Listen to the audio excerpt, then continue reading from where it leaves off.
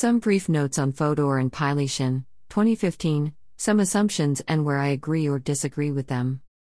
1. They assume the truth of belief/desire psychology and think that all branches of behaviorism are false. I do not agree with this assumption and think that eliminative materialism may turn out to be true about the PA. I think the proper course of action is to wait and see the truth, as we don't know the answer on this one yet. 2. They assume the truth of naturalism. I agree with this assumption. 3. They assume the truth of the type/token distinction. I agree with this assumption. 4. They assume that grammatical discoveries have psychological reality. I think that the grammatical discoveries in linguistics have psychological reality and are implemented by the brain, so I accept their assumption. 5. They assume that propositions have compositional structure. I accept this assumption. 6. They assume that mental representations have compositional structure. I accept this assumption insofar as I agree with the RTM. But I have my doubts about the RTM. 7. They assume that the representational theory of the mind is true. I am not sold on the RTM. I haven't made up my mind yet, but I am working towards a theory of embodied pragmatism which is anti-RTM, but I don't think we can say for sure whether the RTM will remain true in a completed science of the mind/brain. My guess at this early stage is that the RTM is false.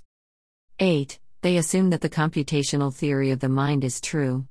I agree with this if the CTM includes connectionist models and Bayesian models. I agree with Fodor that the CTM is traditionally conceived. Fodor's isolated modules cannot, and probably never will, handle things like global abduction. That is why I don't understand why Fodor and Pylyshyn don't use connectionist models. They are wrong that connectionist models cannot handle compositionality. See Chalmers, insert ref. On another note, while I accept the CTM, suitably modified, I think these models have to stop idealizing away from an organism's need to supply its own energy to fight off entropy. See Deacon Incomplete Nature. I think the idealization inherent in some CTM models results in wildly inaccurate models. So while I accept the CTM, I probably don't do so in any sense that Fodor and Pylyshyn would agree with. 9. They assume that thought has priority to language. This is a complex one. I don't accept the view that people always think in an internal language of thought. But strictly speaking, this isn't what Fodor and Pylyshyn asked. They are asking whether children develop thought prior to acquiring language. This is a massive area. I agree that thought is prior to language and not necessary for language. But I am not nearly as confident about the issue as Fodor and Pylyshyn are. So when the assumption that propositional attitude psychology must be maintained is the only one of their assumptions I disagree with. I don't even say for certain that this assumption is false. I merely think that we don't know whether it is true, and more research is needed until we can decide on the issue. Until such research is concluded, I prefer to adopt Dennett's intentional stance approach as opposed to making a priori assumptions as Fodor and Pylyshyn do. I agree with them on assumptions 2, 3, 4, and 5. I agree with them on 8 and 9, though I am not as confident of my belief on the topic as they are. And in the way I interpret 8, they would probably have serious difficulties with me. I agree with 6 to the extent that I accept the RTM, and I am not sure to what extent I accept the RTM. I think 7 is probably false, but I am withholding judgment till I learn more. I will examine how my differing assumptions relates to my difficulties with their central argument later on. For now, I want to note some quibbles I have with some claims they make in the preliminary part of their book. First quibble. Fodor and Pylyshyn engage in the grand old Chomskyan tradition of dismissing scientific theories while presenting little justification. Thus we get the following. To begin with, we take it that behaviorism is false root and branch. In the paradigm cases, behavior is the effect of mental causes. Wittgenstein and Skinner both held that the first language acquisition is somehow the effect of training, socially mediated reinforcement, or the like, but that cannot be right either, since it turns out that children generally neither need nor get much language training in the course of learning a first language. Still more to the point, there is, as far as we know, no serious suggestion anywhere in either psychology or philosophy as to how training might work its putative effects. The thesis that, accepting, perhaps, occasional reflexes, newborns are cognitively inert has become increasingly unattractive since the collapse of the Piagetian program in developmental psychology. Fodor and Pylyshyn, Minds Without Meanings, pages 2 to 15. This sort of hubris has become standard in cognitive science. Chomsky is the master of dismissing all psychologists, philosophers, or linguists who disagree with him. Fodor and Pylyshyn show that they are more than a match for Chomsky when it comes to the rhetoric of dismissing the work of rivals. On the issue of behaviorism, it is now standard for cognitive scientists to act as though behaviorism is dead. This is simply not true. Behaviorism, in the guise of applied behavioral analysis, is a flourishing field which is used in psychiatric and intellectual disabilities institutes regularly. The evidence for the success of using applied behavioral analysis is overwhelming. Furthermore, the standard mode of attack against behaviorists have been refuted. I won't go over the material here but refer my readers to my blog posts: 1. Poverty of stimulus arguments and behaviorism, 2. PECs and verbal behavior, 3. Some behavioral techniques and the idea of a blank slate. In these blog posts I demonstrate that standard arguments that behavioral techniques cannot work, poverty of stimulus arguments, the idea that children do not get corrected by their peers for incorrect grammatical assertions, and even if they did they would not make use of these corrections, are all false. See Pullum and Schultz 2002, Hart and Risley 1995, and Choynard and Clark 2002. I think my data clearly shows that Fodor and Pylyshyn's confident assertions aside, behaviorism is alive and well. On the issue of the Piagetian paradigm being dead and buried, again Fodor and Pylyshyn are massively exaggerating. It is true that many contemporary developmental psychologists disagree with some central claims of Piaget. This, though, is standard in science. Darwin didn't have a mechanism with which to explain heredity, though we do now. Nobody thinks that this fact refutes the theory of evolution. Piaget was wrong in his views of pre-linguistic child development. Children have sophisticated concepts of objects which go beyond anything that Piaget imagined. Piaget didn't really make use of the preferential-looking tasks developed by Fanz. For this reason his research underestimated the children's cognitive abilities. But it is worth noting that the researchers who have refuted aspects of Piaget's developmental theory don't consider themselves as smashing a paradigm. Writers like Markman, Carey, Spelka et al. Typically start their books by stating their admiration for the pioneering work of Piaget before stating where they disagree with him. I have written about some of this research in my blog post Indeterminacy of Translation and Innate Concepts. Here I argued that Spelka et al. Have shown that aspects of Piaget's theory was wrong, though I don't think that any of this evidence demonstrates that children have innate concepts. But neither I nor any of the authors working in developmental psychology argued that Piaget's developmental psychology was destroyed. I think Fodor and Pylyshyn really should think before using such wildly exaggerated assessments of various psychological schools. Somehow I doubt that this will happen though, because pretending that rival schools of thought have been smashed into nothing helps them with their "I am the only president you've got" style arguments. But not liking a hypothesis is not, in and of itself, grounds for rejecting it. One has the obligations of refuting it and offering serious alternatives. To our knowledge, neither of these burdens has been met by the many cognitive scientists who disapprove of BCS, and we doubt that either is likely to be in any future that we are now able to foresee. And any old theory is better than none. Out of nothing comes nothing, Ibid p.17. Their claim that there are no serious opponents to their views is dubious at best. It is a political maneuver where you throw mud at your rivals and declare to the voters, "Look, I am not great, but at least I am not as bad as that guy." If Fodor and Pylyshyn want to declare all opponents of their view dead, they owe it to their readers to seriously engage with their rivals. This is science, not politics. What is important is evidence, not rhetoric. Second quibble. From page 2032 they present a series of arguments as to why concepts cannot be images. I think there are some serious arguments in this section. And I find myself largely in agreement with their arguments. They have 4 arguments against concepts being images. 1. Concepts can't be images. Some concepts apply to things that cannot be pictured. 2. Black swan argument. We cannot form images that show that all swans are white. 3. Concepts have constituent structure but images only have parts. 4. Leibniz law. Concepts cannot be images because there are no images in the brain. I think that in this section they do a good job of arguing that concepts are not images. However, I have 1 or 2 quibbles that I want to briefly discuss here.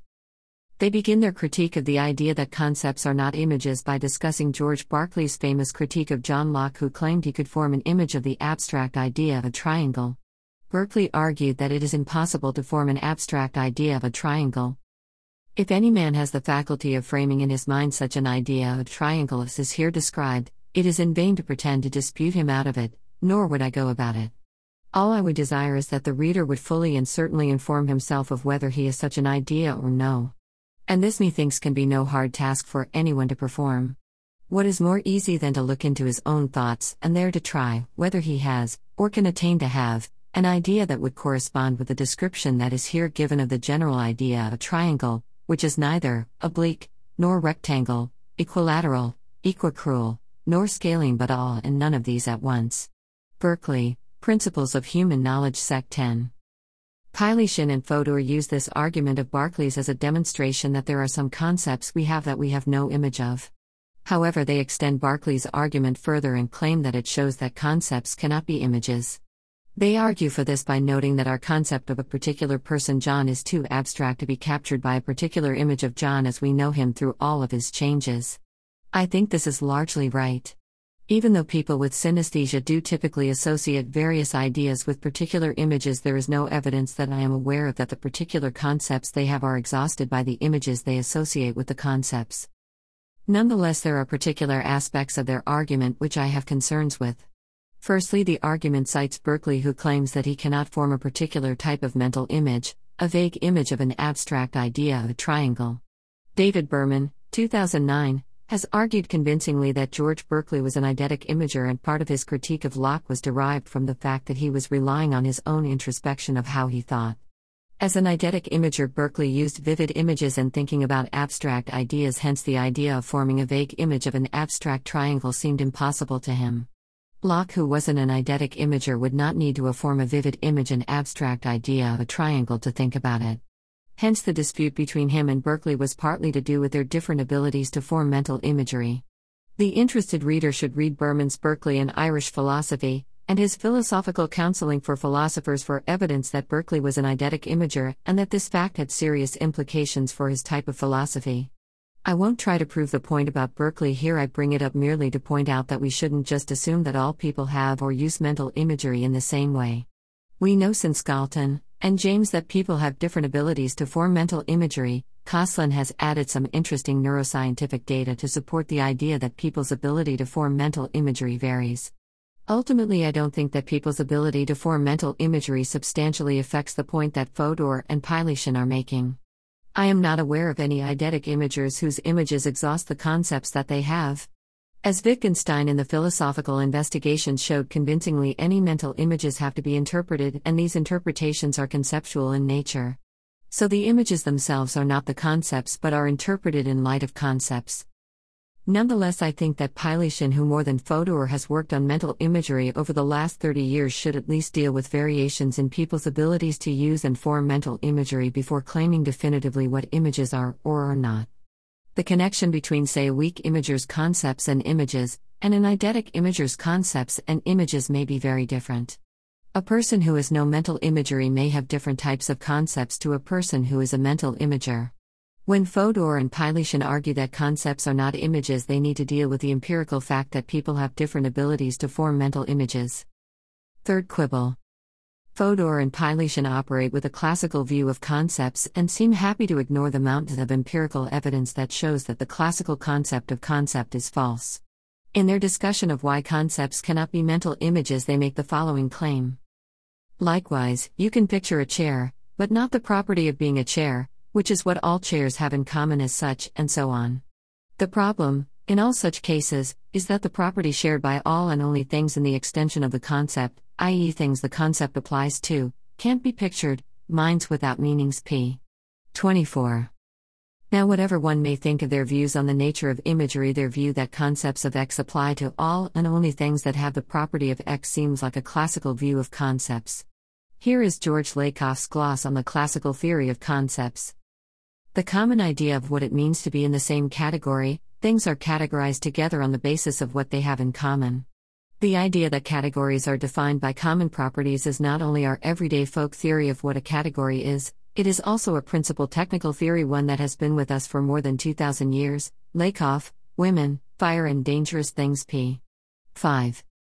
Lakoff notes that this view of concepts is folk assumption of the nature of concepts, one that we have had with us since at least the time of Plato. More than likely this view predates Plato. However, While this folk view of concepts has a long history and tradition behind it, there is little empirical evidence to support it. There are key aspects to categorizing things in the world. 3 important aspects are metaphor, metonymy, and chaining. In his Women, Fire and Dangerous Things, Lakoff noted that there are 11 key features of the non-classical theory of concepts.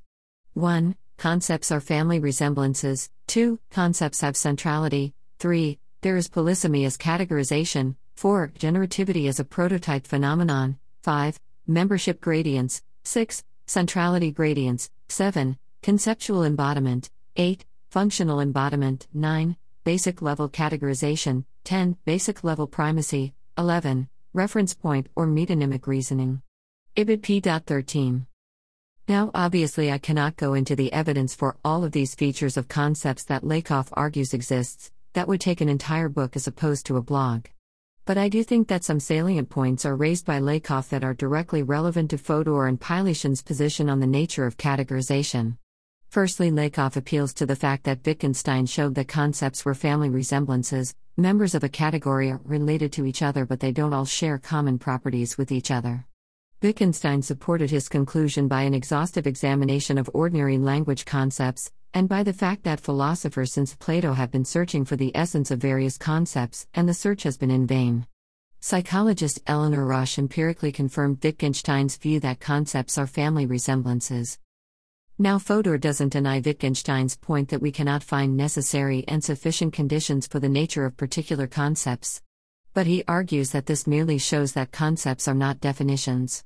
He does, however, reject the second strand of Rosch's argument that concepts are individuated by prototypes. Rosch noted that if the classic theory of concepts was actually correct, then since a concept is supposed to have the same essential property as all other members of the category, then any member would be as good an exemplar of the concept as any other. So, for example, with the category pet, a spider would be as good an example of a pet as a dog. However, when Rosch empirically tested subjects, she discovered that people do in fact sort their categories in terms of exemplars. People judge that some categories are more central members than others. Thus, dogs are a better exemplar of pet than are spiders. This finding showed that despite the fact that the classical theory of concepts is entrenched in our tradition, the empirical evidence favors a non-classical theory of concepts. Given this experimental evidence, why do Fodor and Pylyshyn seem to accept the classical view of concepts? Strictly speaking, they don't. They think that the evidence shows that since concepts are neither definitions nor prototypes, we have to stop thinking of them as intensions that determine extensions. Fodor uses the lack of definitions discovered by philosophers to argue against the view of concepts as definitions. When it comes to concepts conceived as prototypes, Fodor argues that concepts are compositional and prototypes don't compose, so they cannot be concepts. Fodor gives 2 reasons why concepts cannot be prototypes. 1. The UNCAT problem. Fodor argues that the concepts cannot be prototypes because there are countless concepts which do not have prototypes.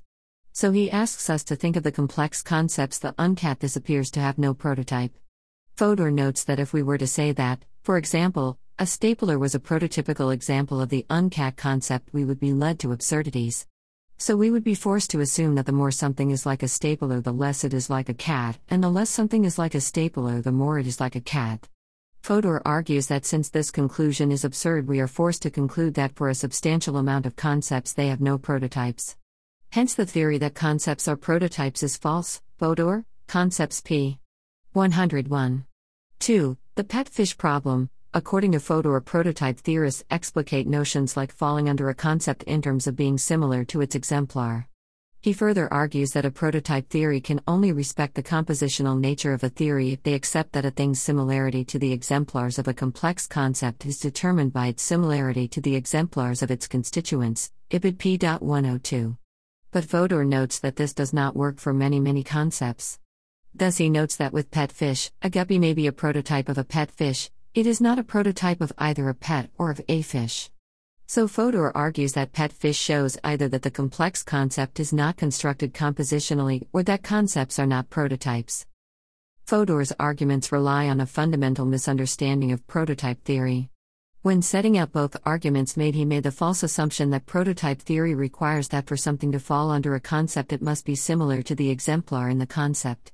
This is not necessarily the case. In his Women, Fire and Dangerous Things, Lakoff examined the work of R.M.W. Dixon, 1982, who analysed the categorization systems used by the Dirabal Aboriginal tribe in Australia. Dixon noted that though at first glance the categories made little sense, when one analyzes them closely one finds that they conform to the pattern described by prototype theorists. I will give one example of how the Dirabal categorize. Balin, women, bandicoots, dogs, platypus, echidna, some snakes, some fish, most birds, fireflies, scorpions, crickets, the hairy Mary grub, anything connected with water or fire, sun and stars, shields, some spears, some trees, etc. Dixon 1982, taken from Lakoff, Women, Fire and Dangerous Things p. 93.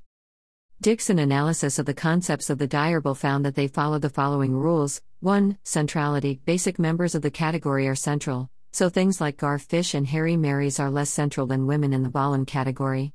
2. Chaining. Complex categories are structured by chaining. Central members are linked to other members, which are linked to other members, and so on. For example, women are linked to the sun, which is linked to sunburn, which is linked to the hairy Mary grub.